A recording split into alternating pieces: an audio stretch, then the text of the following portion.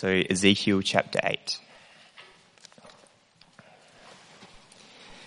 In the 6th year, in the 6th month, on the 5th day, while I was sitting in my house and the elders of Judah were sitting before me, the hand of the sovereign Lord came on me there. I looked, and I saw a figure like that of a man. From what appeared to be his waist down, he was like fire, and from there up his appearance was as bright as glowing metal. He stretched out what looked like a hand and took me by the hair of my head. The Spirit lifted me up between earth and heaven, and in visions of God he took me to Jerusalem, to the entrance of the north gate of the inner court, where the idol that provokes jealousy stood. And there before me was the glory of the God of Israel, as in the vision I had seen in the plain. Then he said to me, "Son of man, look toward the north." So I looked, and in the entrance north of the gate of the altar, I saw this idol of jealousy. And he said to me, "Son of man, do you see what they are doing? The utterly detestable things the Israelites are doing here? Things that will drive me far from my sanctuary? But you will see things that are even more detestable." Then he brought me to the entrance to the court. I looked, and I saw a hole in the wall. He said to me, "Son of man, now dig into the wall." So I dug into the wall and saw a doorway there. And he said to me, "Go in and see the wicked and detestable things they are doing here." So I went in and looked, and I saw portrayed all over the walls all kinds of crawling things and unclean animals and all the idols of Israel. In front of them stood 70 elders of Israel, and Jaazaniah, son of Shaphan, was standing among them. Each had a censer in his hand, and a fragrant cloud of incense was rising. He said to me, "Son of man, have you seen what the elders of Israel are doing in the darkness, each at the shrine of his own idol? They say, 'The Lord does not see us. The Lord has forsaken the land.'" Again he said, "You'll see them doing things that are even more detestable." Then he brought me to the entrance of the north gate of the house of the Lord, and I saw women sitting there, mourning the god of Tammuz.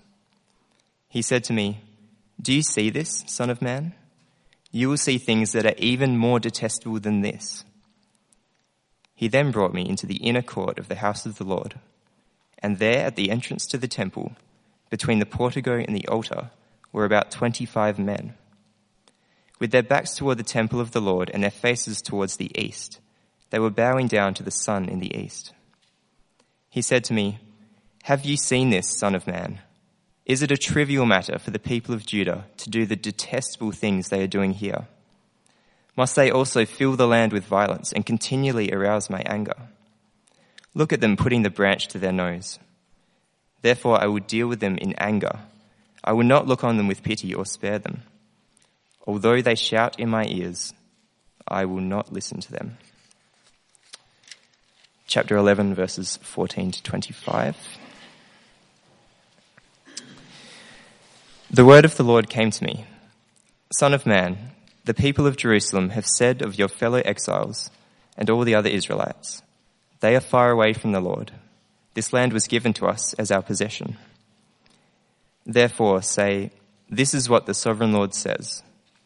Although I sent them far away among the nations and scattered them among the countries, yet for a little while I have been a sanctuary for them in the countries where they have gone.' Therefore say, 'This is what the sovereign Lord says. I will gather you from the nations and bring you back from the countries where you have been scattered, and I will give you back the land of Israel again. They will return to it and remove all its vile images and detestable idols. I will give them an undivided heart and put a new spirit in them. I will remove from them their heart of stone and give them a heart of flesh. Then they will follow my decrees and be careful to keep my laws. They will be my people, and I will be their God. But as for those whose hearts are devoted to their vile images and detestable idols, I will bring down on their own heads what they have done, declares the sovereign Lord." Then the cherubim, with the wheels beside them, spread their wings, and the glory of the God of Israel was above them. The glory of the Lord went up from within the city and stopped above the mountain east of it. The Spirit lifted me up and brought me to the exiles in Babylonia in the vision given by the Spirit of God. Then the vision I had seen went up from me, and I told the exiles everything the Lord had shown me. And John chapter 1, verses 1 to 14.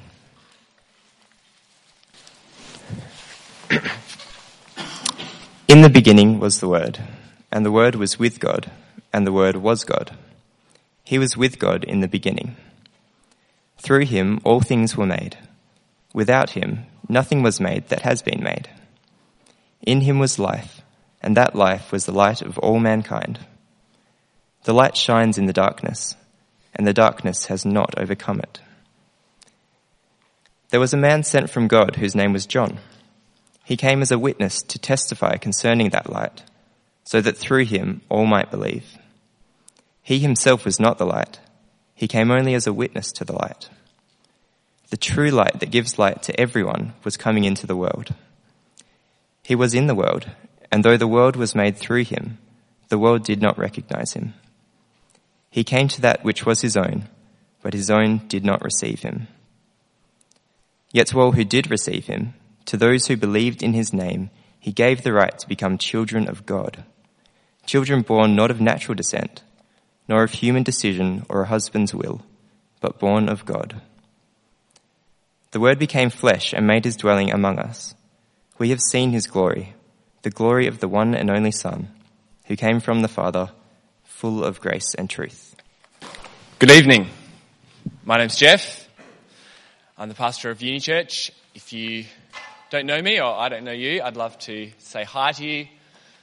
After the service, I'll be down here by the info table. Just a quick show of hands. Who has walked out of a movie? Oh, whoa. Oh, heaps of people. I was expecting like one or two. All right, cool. It's a thing, isn't it, to walk out of a movie? Liana and I walked out of a movie once. I can't quite remember what it was, but I remember we went in there and it was surprisingly violent. And it was just quite graphic. And after a few minutes, we just thought, you know what? I don't need this in my life. And we walked out and we went saw the ticket person and they said, oh, sure. And we went in and saw Shrek 2 or something. Very kind and lovely. What about regular life? Have you ever been so offended by someone that you walked out of the room? They said something so hurtful to you that you couldn't bear to be there any longer. You just had to walk out. Has anything like that happened? Well, in this section of Ezekiel, God walks out. God leaves the room. Last week in Ezekiel, we heard about the judgment of God. Ezekiel had to prophesy to the people of Israel about the siege and destruction of Jerusalem. But what those chapters didn't explain was why. Why is God so angry with his people? Here in chapter 8, through to 11, we find the main reason is because of what's going on in the temple. It's their idolatry. And so we get these four different scenes within the temple, things that are going on. And it's almost like a nature documentary, like David Attenborough style. And he moves through the temple and sees all these things that are going on. Chapter 8 begins with Ezekiel being lifted up from where he is in Babylon in exile and in a vision flown across to Jerusalem and taken all the way into the north gate of the temple. And he lands there in verse 4. It says, there before me was the glory of the God of Israel, as in the vision I had seen in the plain. That's back in chapter 1. Then verse 5. Then he said to me, Son of man, look toward the north. So I looked, and in the entrance north of the gate of the altar, I saw this idol of jealousy. Right there, at the front door of the temple, an idol. And Ezekiel looks and he sees the idol, and next to him he sees the glory of the God of Israel, an idol and God in his temple. It's horrific. It's the equivalent of getting married, and on your honeymoon, you leave your wife or your husband at the hotel and you go out, you meet someone and you bring them back to your hotel room. And your new spouse says, I'm right here. This is where we're staying. And you brought them back into our hotel room. And that's why it's described as the idol that provokes to jealousy in verse 3. The jealousy is that anger, that same anger of a betrayed spouse. And it's right. That's the proper reaction when love that belongs to us is ripped away and given to someone else. God has this white-hot jealousy for his people. And the Lord says, are you seeing this? Verse 6, Son of man, do you see what they're doing? The utterly detestable things the Israelites are doing here. Things that will drive me far from my sanctuary. But you will see things that are even more detestable. See what he's saying? It's scary stuff. He's saying it will drive me far off. But it gets worse. Next, they go in towards the temple court, and it seems like there's nothing to see. But Ezekiel's told to dig a hole in the wall, and what he uncovers is a door, and the door leads to a room. And there, in the darkness, amongst the smoke of the incense, he finds 70 elders of God's people standing before shrines with crawling things and unclean animals, this hidden cult within the temple itself. And probably they're Egyptian gods. These elders of Israel are thinking to themselves, we'll worship these Egyptian gods and then Egypt will help protect us against Babylon. They're trusting in idols to preserve them and protect them instead of the living God. And you see their attitude there in verse 12 of chapter 8. They say, the Lord does not see us. The Lord has forsaken the land. There's an irony there. They say the Lord does not see us, and in their minds they're saying it like God doesn't care about us. He doesn't take any notice of us anymore. But there's also a double meaning to that. They think, we can do what we want here in the dark. The Lord doesn't see what's going on. What a foolish thing to think, that they might hide from the living God. You go on, closer into the center of the temple, there's women there mourning the god Tammuz.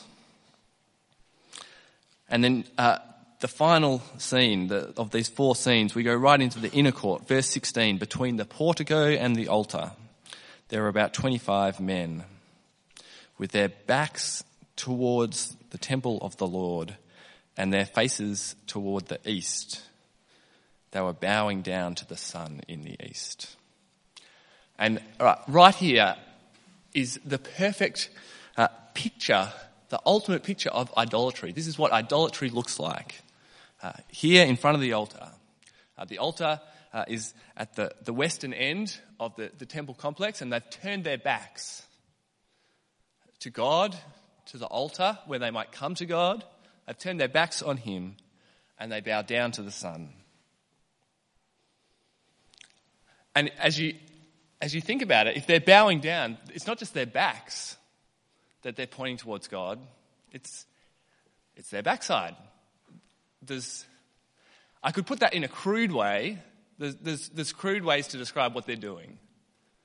And really, I shouldn't be so polite as to just say bottom or backside, because what they're doing is utterly detestable, God's word says. It's blatant, turning their back on God and bowing down to created things rather than the Creator.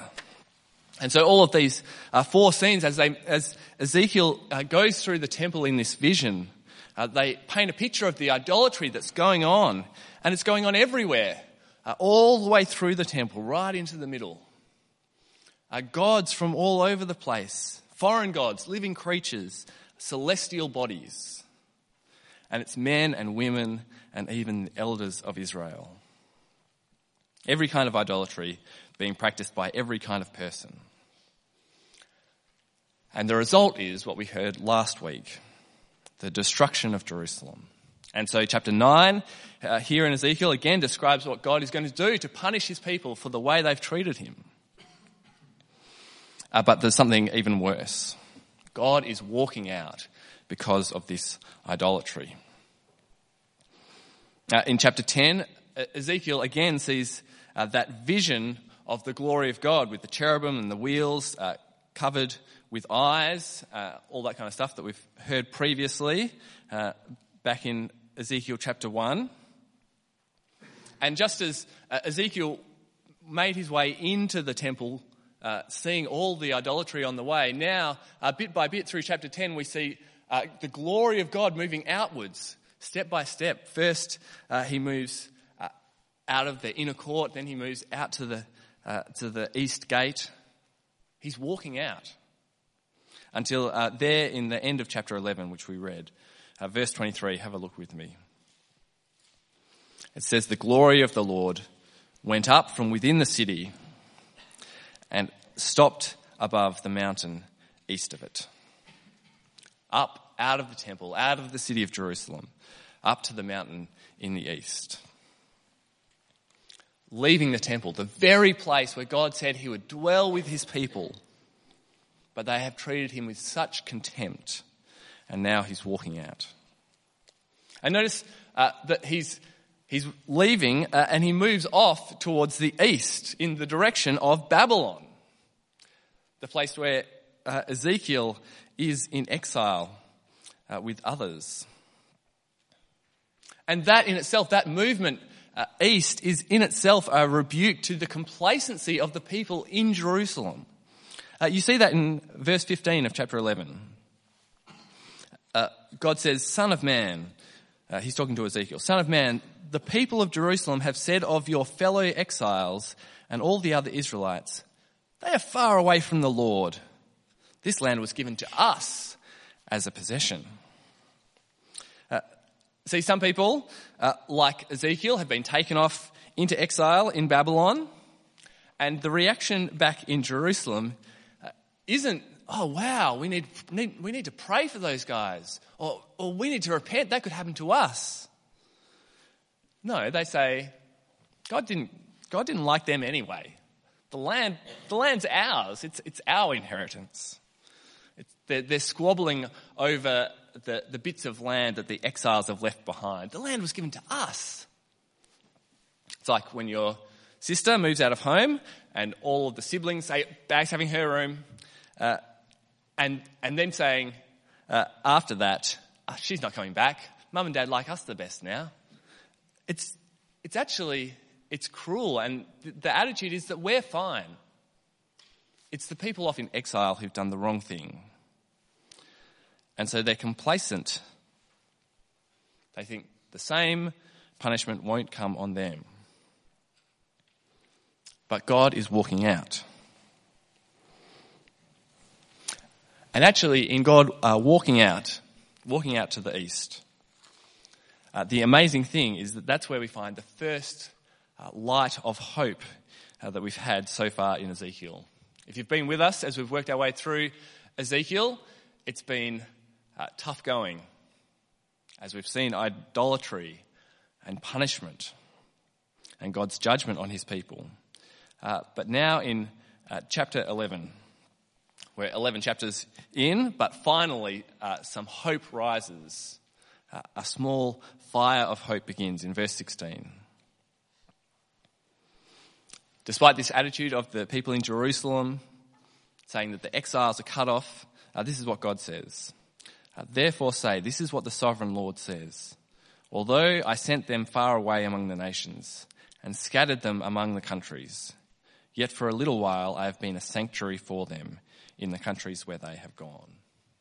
See, God walks out of his sanctuary in Jerusalem, but he goes to the east, where some of his people are, and there in Babylon, he becomes a sanctuary himself for his people.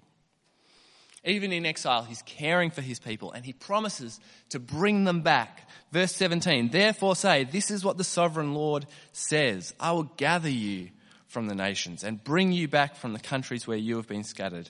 And I will give you back the land of Israel again. And at this point, this is where Ezekiel goes big. He goes huge. All the prophets do this when they look to the future towards what God's going to do. They see God promising much, much more than you can imagine. Not just a return, not just to come back to the land to simply fall back into the same patterns of sin and idolatry. But what Ezekiel talks about next is a permanent fix. A permanent fix. It's a bit like my rake. I have a rake. The rake portion of my rake disconnected from the handle. And so what I did is I put it back onto the handle and I gaffer taped it. And now I use my rake and I go rake, rake, rake, and then the rake bit falls off and I'm left holding a stick.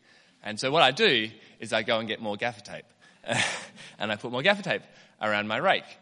But that doesn't work. Gaffer tape does not fix a rake. That's a public service announcement. I need a permanent fix. I need to go buy a new rake, one that's a single piece rake. Can you have them? I don't know. But what I need is a new rake, one that won't keep breaking, not just kind of putting Band-Aids over the top of it. And that's what Ezekiel looks to. He looks to this wild promise, a permanent fix. This huge promise of a new rake. No, a huge promise of a new heart. Verse 19, I will give them an undivided heart and put a new spirit in them. I will remove from them their heart of stone and give them a heart of flesh. Then they will follow my decrees and be careful to keep my laws. They will be my people and I will be their God. See, the heart is the center of the problem of idolatry. And God promises a permanent fix of that, a new, undivided heart for him. So his people will never go back to idols. And that is exactly what Jesus does when he comes in the New Testament, in that section that we had read from John chapter 1. If you've got that in your Bibles, now's the time to flick across to John chapter 1. I'll do it as well, and you can race me.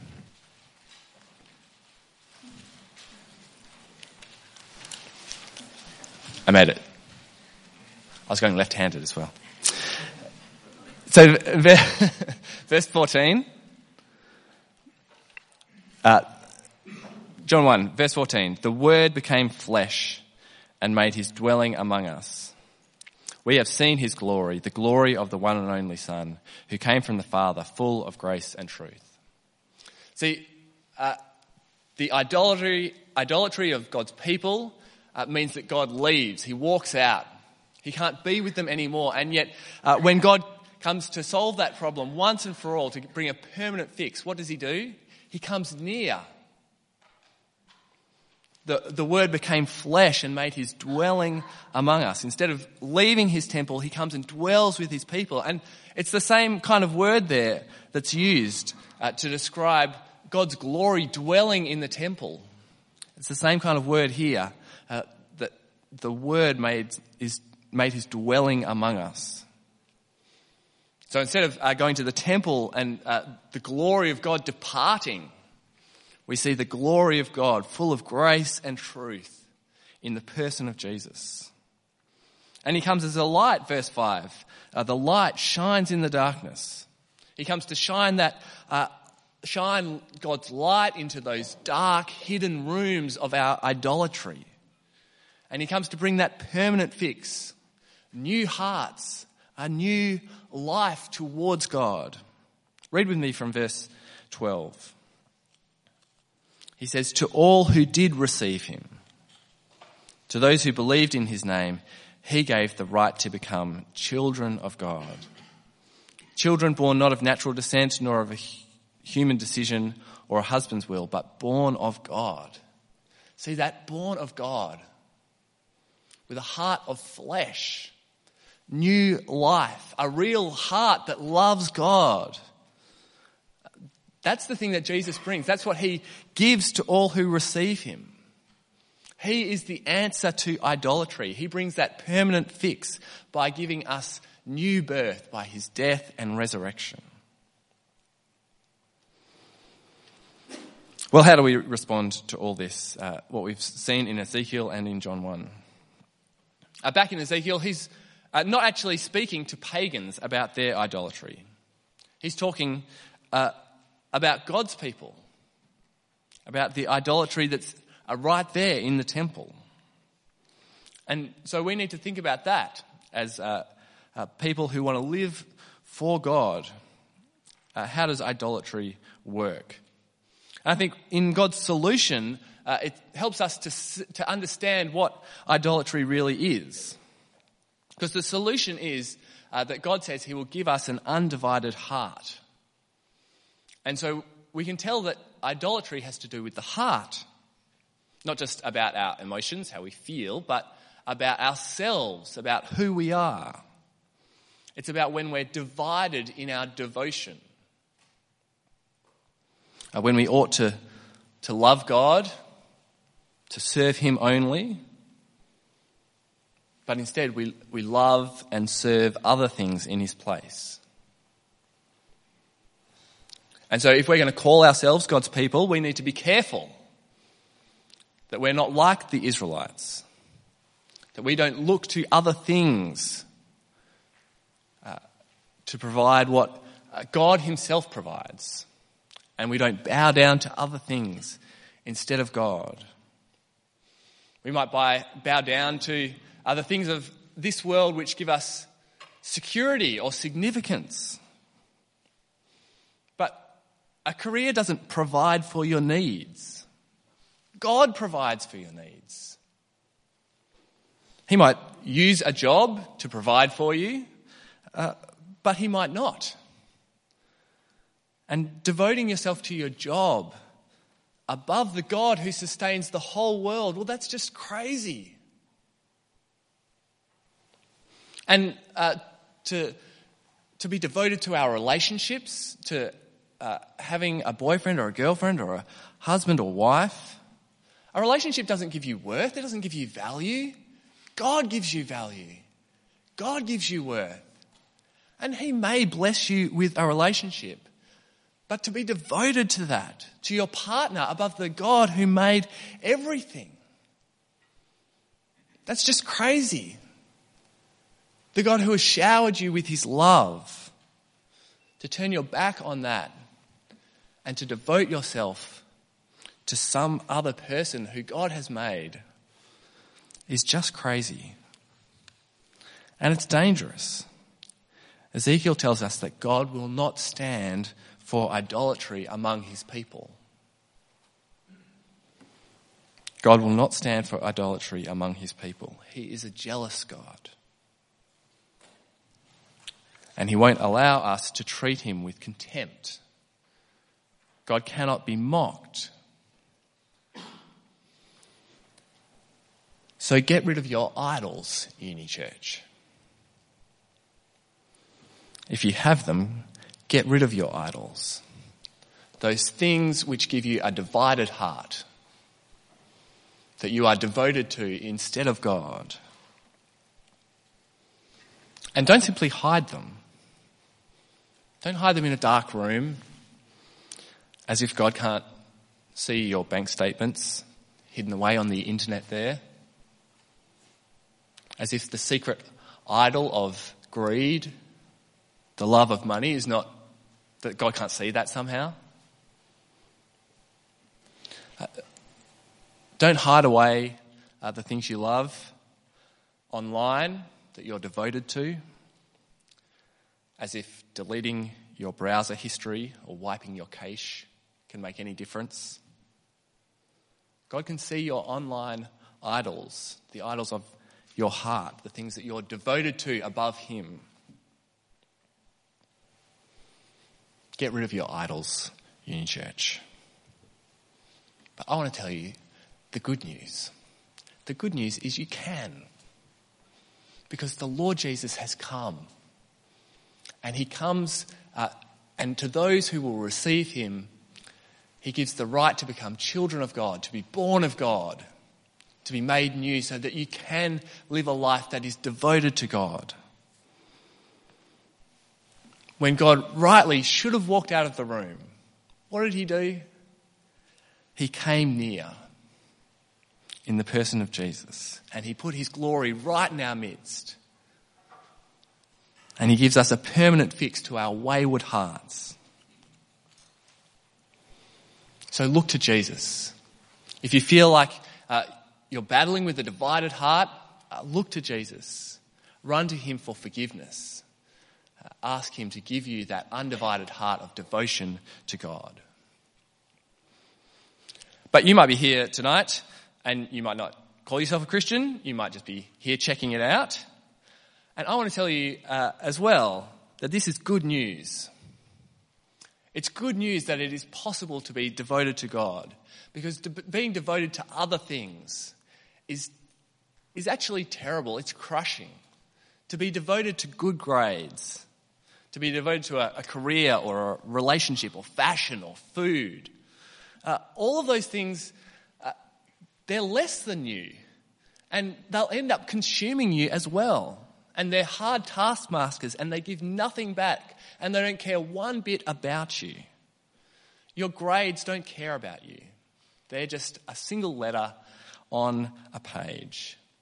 They're 2 letters if you're really winning. So don't devote your life to that. Don't devote yourself to things that will just pass away. There is a God who made you and who calls you to be devoted to him, and says that in that devotion is life to the full.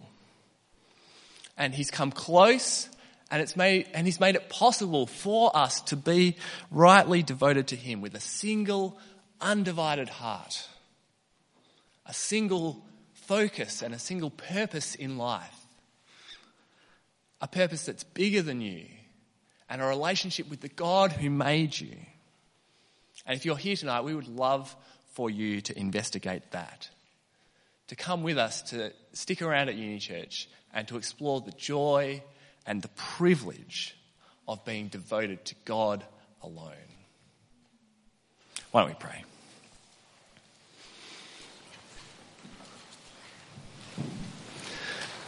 Father God, we thank you so much that when we were far off, you chased us down. That you brought us forgiveness and put us right so that we might be your children and have new undivided hearts of devotion to you. We pray that that would be true of us, that we would get rid of our idols and live lives of wholehearted devotion to you. And we pray in Jesus' name. Amen.